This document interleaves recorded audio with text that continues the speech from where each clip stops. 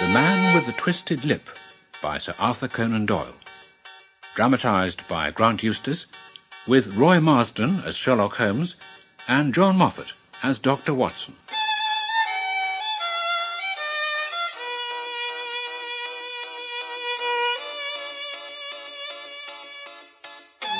Upper Swandham Lane is a vile alley lurking behind the high wharves to the east of London Bridge. It was not ordinarily somewhere I should have expected to find a patient, and yet late one summer evening in 1889 I had to make my way there. I was in search of Isa Whitney. An hour before, his wife had burst in on me, distraught that her husband had not been home for 2 days. He, foolish man, was much addicted to opium, which he obtained at a den in the furthest east of the city. But until now he had always returned, twitching and shattered the same day. She knew with certainty where he was, but how could she, a young and timid woman, make her way into such a place and pluck her husband out from among the ruffians who surrounded him? So I undertook the task for her, promising that I would send him home in a cab within 2 hours if he were indeed at the address she had given me. Thus it was that I found myself in Upper Swandham Lane. Beside a gin shop was a steep flight of steps, worn hollow by the ceaseless tread of drunken feet, leading down to a black hole like the mouth of a cave. This was the Bar of Gold opium den. Inside the door I found, at the bottom of those steps, was a long, low room, full of people lying in strange, fantastic poses, and thick and heavy with the brown opium smoke. There is a bed free over there. I will fetch you a pint. No, thank you. I have not come to stay. What? There is a friend of mine, Mr. Whitney, here, and I wish to speak with him. My God! It's Watson. Oh, Whitney. Thank the Lord you're here. I say, Watson, what o'clock is it? Nearly 11. Of what day? Of Friday, June the 19th. Good heavens. I thought it was a Wednesday. It is a Wednesday. What do you want to frighten a chap for? Tell you it is Friday, man. Your wife has been waiting these 2 days for you. I've only been here a few hours. 3 pipes, 4 pipes. Oh, I forget how many, but I'll go home with Yes, you. well, I have a cab waiting. Then I shall go in it. But I must owe something. Find what I owe, Watson. I can do nothing for myself. As I walked down the narrow passage between the rows of sleepers, holding my breath to keep out the vile, stupefying fumes of the drug, I felt a hand pluck at my coat. Walk past me. What? And then look back. It was a thin, wrinkled, bent old man with an opium pipe dangling between his fingers. Then he turned so that none could see him but I, and the dull eyes regained their fire, and he smiled. Good evening. Holmes! As low as you can. I have excellent ears. What are you doing in this den? If you would have the great kindness to get rid of your friend, I shall be exceedingly glad to have a talk with you. Well, I can send him home in the cab I have outside. Well, you may safely trust him, for he appears too limp to get into any mischief. Yes, and I must send a note to my wife. But to say you have thrown in your lot with me. Yes, do that, and then wait outside. I shall be with you in 5 minutes. Very well. In a few moments I had written my note, paid Whitney's bill, led him out to the cab, and seen him driven off through the darkness. Shortly afterwards, a decrepit figure emerged from the opium den, and I was walking down the street with Sherlock Holmes. After we had turned the corner, he straightened himself out. I suppose, Watson, that you imagine that I've added opium smoking to the little weaknesses of mine in which you favour me with your medical views. I was certainly surprised to find you there. No more so than I to find you. Briefly, Watson, I'm in the midst of a very remarkable inquiry. And you hope to find a clue in the incoherent rambling of these sots? I have done so before. But if you'd been recognized... My life would not have been worth an hour's purchase. There is a trapdoor at the back of that building which could tell some strange tales of what has passed through it. What? You don't mean bodies? I mean very much bodies, Watson. And I fear Neville St. Clair has entered that vile place never to leave it more. St. Clair? But our trap shall be here. Now, you'll come with me, won't you? Yes, if I can be of use. Oh, a trusty comrade is always of use, and a chronicler still more so. My room at the Cedars is a double-bedded one. The Cedars? Yes, that's Miss Sinclair's house. Oh. I'm staying there while I conduct the inquiry. And where is it? Near Lee, in Kent. We have a 7-mile drive before us. Right. Jump up here. Right. All right, John, we shall not need you. Right, yours. There's half a crown. Oh, thank you. Look out for me tomorrow, about 11. Right, yours. Right, Watson? Yes. Up. Jimmy! Holmes drove in silence, lost in thought, while I sat beside him, curious to learn what this new quest might be, yet afraid to break in upon the current of his thoughts. We had driven several miles and were beginning to get to the fringe of the belt of suburban villas, when he turned to me. You have a grand gift of silence, Watson. It makes you quite invaluable as a companion. What were you thinking about? What I should say to the woman who will meet us at the door tonight. Oh, you forget that I know nothing about it. Yeah. I shall just have time to tell you the facts of the case before we get to Lee. Maybe you can see a spark where all is dark to me. Well, I will certainly try. Well then, in May 1884, there came to Lee a Neville Sinclair, a gentleman who appeared to have plenty of money. He took a large villa and by degrees made friends in the neighborhood. And in 1887, he married the daughter of a local brewer, by whom he has had 2 children. What is his occupation? Well, he has interest in several companies, apparently, and went into town, as a rule, in the morning, returning by the 5:14 from Cannon Street every night. What age man is he? 37. He's of temperate habits, a good husband, and an affectionate father. And still in a sound financial position? Well, his debts amount to £88 10 shillings, while he has £220 standing to his credit at the bank. Huh. And this Neville Sinclair is now missing. Last Monday, he went to town earlier than usual, remarking that he had 2 important commissions to perform, and that he would bring his little boy home a box of bricks. Oh, nice. Yes. Now, by the merest chance, his wife received a telegram that same Monday that a parcel she was expecting was waiting for her at the offices of the Aberdeen Shipping Company, located in Fresno Street. But that runs into Upper Swandam Lane, where I found you tonight. Exactly. And it is where Mrs. Sinclair found herself at 4:35 last Monday, on her way back to the station, and looking for a cab to take her out of a neighborhood she did not much like, which is when she saw her husband. What, in the street? No. At a window of the den in which you found me tonight. Good Lord.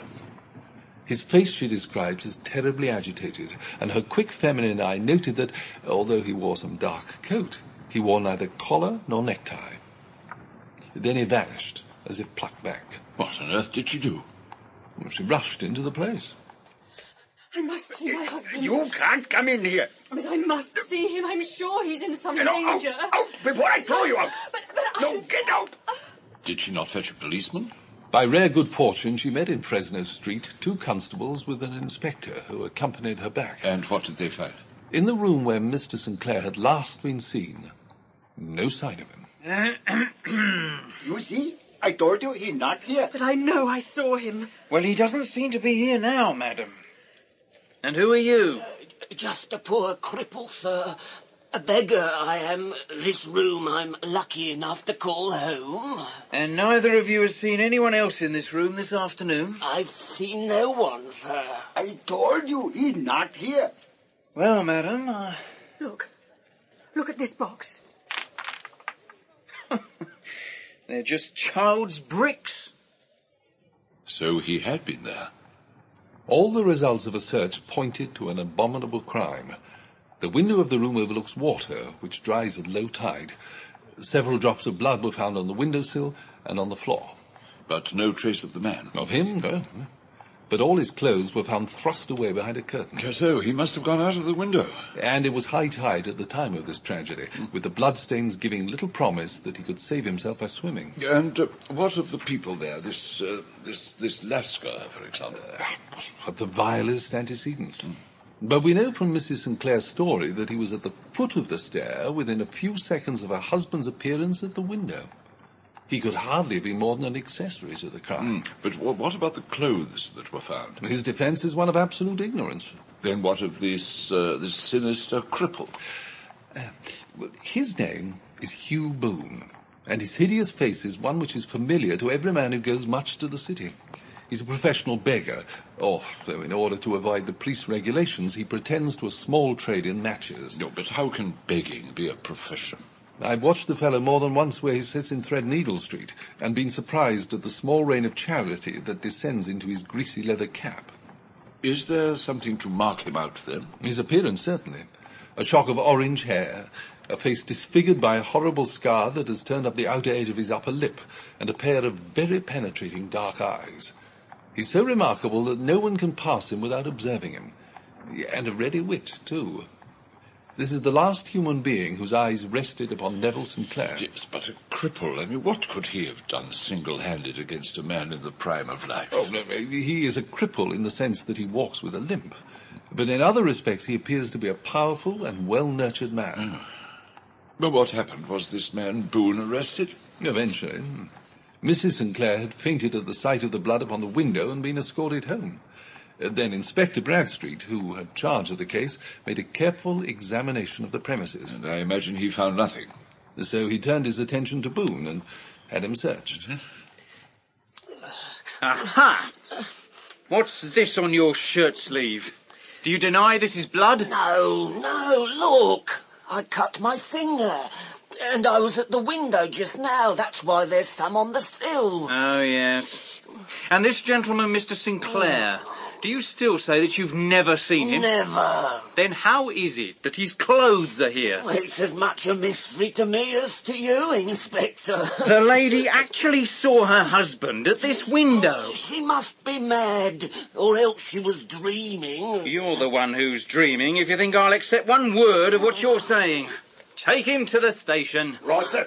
No, Come along, you. I tell you. No, come, mate. I know nothing about any of this. And did the ebbing tide reveal some clue? Yes, although they hardly found upon the mud bank what they'd feared to find. Not the man's body, then? No, but his coat. And what do you think they found in his pockets? Well, I'll be damned. Look at this, Constable. What's that, sir? Oh. Hundreds of pennies and halfpennies. Every pocket stuffed with it. No wonder the tide hadn't swept it away. But a human body is a different matter. There is a fierce eddy between the wharf and the house. But the other clothes were found in the room. I'm surely the body was not dressed in a coat alone. No. But suppose this man Boone had thrust Neville Sinclair through the window. It would instantly strike him that he must get rid of the telltale garments. Yes. In the act of throwing out the coat, he realizes it will swim and not sink. So he stuffs it with the fruits of his beggary, which is in some secret hoard, and throws it out. Yes, and he would have done the same with the other clothes had he not heard the police on the stairs. Well, we will take that as a working hypothesis, for want of a better. Is Boone still under arrest? Yes, but there has been nothing against him before, and his life appears to have been a very quiet and innocent one. So, the questions that have to be solved, what Neville Sinclair was doing in the opium den, what happened to him, and what Hugh Boone had to do with his disappearance, are still far from a solution. I confess I cannot recall any case which looked at the first glance so simple, and yet which presented such difficulties. Hey up, go on. Whilst Holmes had been detailing this singular series of events, we had left behind the last straggling houses of the great town and rattled along with a country hedge upon either side of us until we drove through two scattered villages. We are on the outskirts of Lee. See that light among the trees? That is the Cedars. And beside that lamp sits a woman whose anxious ears have already, I have little doubt, caught the sound of our horses' feet. Now, are you sure I won't be intruding? You may rest assured that she will have nothing but a welcome for my friend and colleague. I hate to meet her, though, Watson, when I have no news of her husband. Whoa there! Whoa! We pulled up in front of a large villa standing in its own grounds. Leaving a stable boy who ran out in charge of the horse, Holmes and I walked across the drive to the front door. As we approached, the door flew open. Mrs. Sinclair. Well, no good news. None. No bad. No. Oh, thank God for that. Oh, but come in. You must be weary. You've had a long day. This is my friend, Dr. Watson. How do you do? Dr. Watson. He has been of most vital use to me in several of my cases, and a lucky chance has made it possible for me to bring him out and associate him with this investigation. I'm delighted to see you. You will, I am sure, forgive anything which may be wanting in our arrangements just at the moment. Oh, my dear madam, I am an old campaigner. And if I were not, I can very well see that no apology is needed. Thank you. If you would like some supper, there is some laid out. Oh, thank you. Thank you. She led us through the house into a well-lit dining room. Now, Mr. Holmes, I should very much like to ask you one or two plain questions, to which I beg that you will give a plain answer. Certainly, madam. Do not trouble about my feelings. I am not hysterical, nor do I intend to faint again. I simply wish to hear your real opinion. Upon what point? In your heart of hearts, do you think that Neville is alive? Frankly, now. Frankly, then, madam, I do not. You think that he was murdered? I don't say that. Perhaps. And on what day did he meet his death? Monday. Then perhaps you'll be good enough to explain how it is that I have received this letter from him today. What? May I see it? Certainly. A rough envelope, Gravesend postmark, and today's date. Oh, well, yesterday's, in fact. It's well after midnight. Quite correct, Watson. Coarse writing. This is surely not your husband's, madam. No, but the letter is. Whoever addressed the envelope had to go and inquire as to the address. How can you tell that? Well, you see, the name is in perfectly black ink, which has dried itself. The rest is of the greyish colour, which shows that blotting paper has been used. There's been a pause between writing the name and the address. It's only a trifle, but there is nothing so important as trifles. Now, let's see the letter. There's been an enclosure here. Yes, there was a ring. His signet ring. I have it here. Oh. And you have no doubt that this is your husband's writing? None. Neville wrote those words. Dearest, do not be frightened. All will come well. There is a huge error which may take some little time to rectify. Wait in patience. Neville. Written in pencil upon the flyleaf of a book, octavo size, no watermark. Posted in Gravesend by a man with a dirty thumb. And the flap has been gummed, unless I am much mistaken, by a person who had been, chewing tobacco. So, the clouds lighten, Holmes. Yes. Though I should not venture to say that the danger is over. But he must be alive.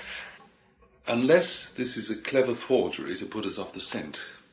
The ring, after all, proves nothing. It may have been taken from him. No, it is his very own writing. Very well. It may, however, have been written on Monday and only posted later. Well, that's possible. If so, much may have happened between. You do not discourage me, Mr. Holmes. I know all is well with him. There is so keen a sympathy between us that I should know if evil came upon him. I have seen too much not to know that the impression of a woman may be more valuable than the conclusion of an analytical reasoner. And this letter is certainly a very strong piece of evidence to corroborate your view. But if your husband is alive and able to write to you, why should he remain away from you? I cannot imagine. It is unthinkable. And on Monday he made no remarks before leaving you? No. When you saw him at the window in Upper Swanham Lane, he only, as I understand, gave an inarticulate cry. Yes. A cry for help, you thought? Yes. But it might have been a cry of surprise, astonishment at seeing you. It's possible. And you thought he was pulled back? He disappeared so suddenly. Well, he might have leapt back. Your husband, as far as you could see, had his ordinary clothes on? But without his collar and tie. Had he ever spoken of Swanham Lane or shown signs of taking opium? Never. Thank you, Mrs. Sinclair. We shall now have a little supper and then retire, for we may have a busy day tomorrow. I was quickly between the sheets in the large and comfortable double-bedded room placed at our disposal, for I was weary after my night of adventure. Sherlock Holmes, however, was a man who, when he had an unsolved problem on his mind, would go for days without a rest. He would turn it over and over in his mind until he had either fathomed it or convinced himself that his data were insufficient. As I dropped off to sleep, I saw him sitting, silent, motionless, an old briar pipe between his lips, and he was still there when I was woken by the summer sun lighting up the room. But of the heap of tobacco I had seen beside him before I fell asleep, there was now no sign. Awake, Watson? Yes, just about. Again for a morning drive? Certainly. Well, then dress. No one is stirring yet, but I know where the stable boy sleeps. It was no wonder no one was stirring. When I glanced at my watch, I saw that it was 25 minutes past 4. I had hardly finished dressing when Holmes returned with the news that the boy was preparing the trap. I think, Watson, that I deserve to be kicked from here to Charing Cross for being as blind as a mole. But I believe I have the key to the affair now. Oh, really? Where is it? In the bathroom. What? I'm not joking. No, but I don't understand. Look, I've just been in there and I've got the solution in this Gladstone bag. Come on.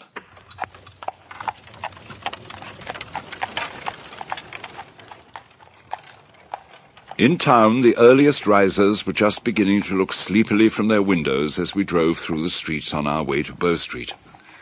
At the police station, we found Inspector Bradstreet on duty. What can I do for you, Mr. Holmes? I called about that man Boone. He's been brought up and remanded for further inquiries. You have him here? In the cells. Is he quiet? Oh, he gives no trouble. But he's a dirty scoundrel. Oh, really? Dirty? Yes. It's all we can do to make him wash his hands. And his face is as black as a tinker's. Yes, I should very much like to see him. Oh, that's easily done. Oh, you can leave your bag here. No, I think I'll take it. He led us along a passage, through a barred door, and down a winding stair to a whitewashed corridor with a line of doors on either side. The third door on the right. He's asleep, I expect, but we can look through the panel. There you are. Holmes and I put our eyes to the grating. The prisoner was just as Holmes had described him. The scar that ran from eye to chin and exposed 3 teeth in a perpetual snarl was especially repulsive. He's a beauty, isn't he? He certainly needs a wash. I thought he might, and brought the tools with me. Carrying a sponge in your bag, Mr. Holmes? You're a funny one. But I don't know why not. There'll be some water in the jug. Watson, you restrain him. Yes, very well, Holmes.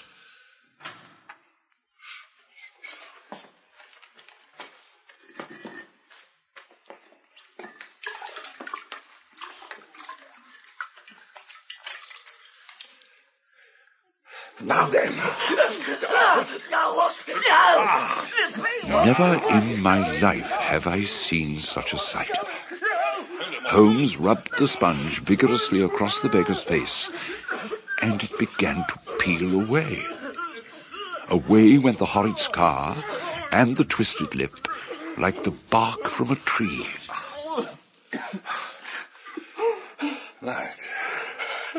Let me introduce you to Mr. Neville St. Clair of Lee, in the county of Kent. Oh, great heaven! It is the missing man. I know him from the photograph.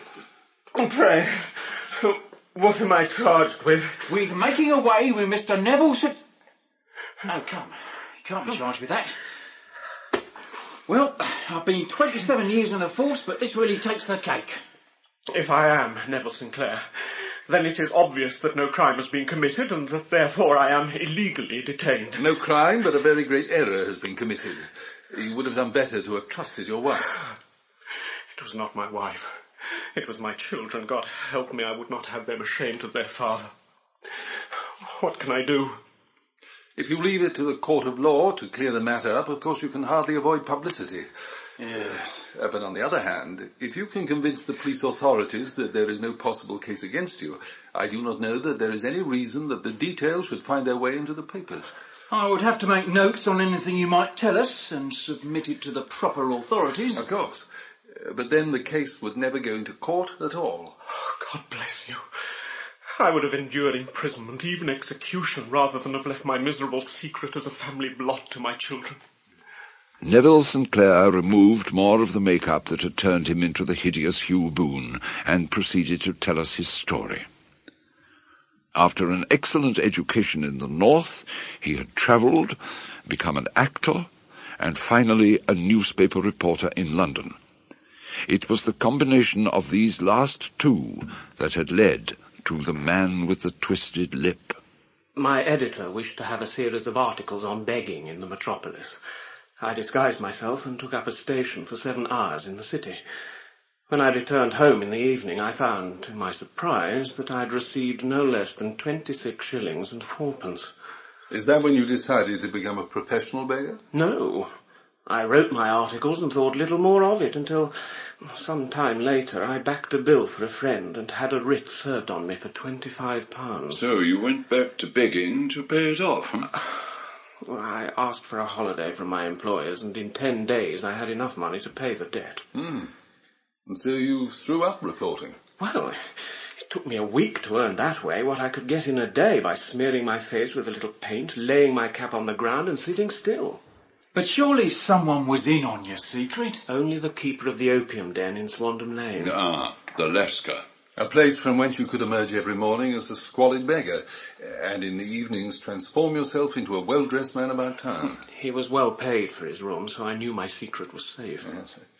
But as you grew richer, you grew more ambitious, moved out of town, married, without anyone having a suspicion as to your real occupation. My dear wife knew I had business in the city. She little knew what. But last Monday she came close. I'd finished for the day and was dressing when, to my horror, I saw her. I rushed back into the room, knowing the Lascar would not let her pass, and swiftly threw on my disguise as Hugh Boone. You knew your normal clothes might betray you, so you sought to dispose of them. Your coat containing your takings went first. The others would have followed if the inspector here hadn't arrived. What about the blood? I cut my finger in my hurry to bundle the heavy coat out into the Thames. And the note? Note? What note? In the few moments before I was arrested, I scrawled a few words and entrusted it, together with my signet ring, to the Lascar. That note only reached her yesterday. Good God. What a week she must have spent. We've been watching this Lascar. He'd have found it difficult to post a letter unobserved. And now, what happens to Hugh Boone? If the police are to hush this up, there must be no more of him. I swear it, by the most solemn oaths which a man can take. In that case, I think it is probable that no further steps will be taken. Although if you are found again, all must come out. Gentlemen, I am most grateful to you. Well, I am sure, Mr. Holmes, that we are very much indebted to you for having cleared the matter up. I wish I knew how you reach your results. He reached this one, Inspector, by sitting up all night and consuming an ounce of tobacco.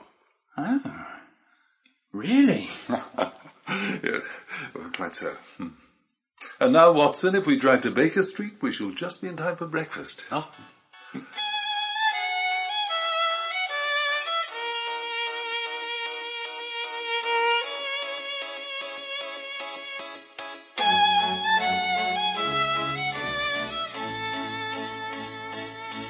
In The Man with the Twisted Lip by Sir Arthur Conan Doyle, Roy Marsden played Sherlock Holmes, John Moffatt, Dr. Watson, John Webb, Hugh Boone and Neville St. Clair, Moya Leslie, Mrs. St. Clair, John Newton, Inspector Bradstreet, and Garrard Green, the sinister Lascar in the opium den. The music was written by Jos Sanglier and played by Jos Sanglier and Elizabeth Fellows.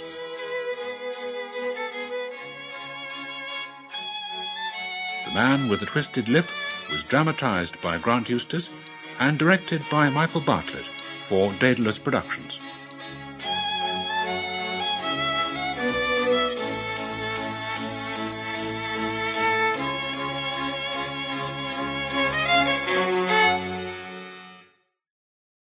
Okay, so we have the car payment, the rent, utilities, and the repair bill. What should we do? I know. I'm going to CashNetUSA.com. I can apply in minutes, get an instant decision, and if approved, we could have the money in our account as soon as the same business day. When you need money fast, be the hero. Go to CashNetUSA.com to apply for the money you need now. The exact timing as to when your loan funds will be available will be determined by your banking institution.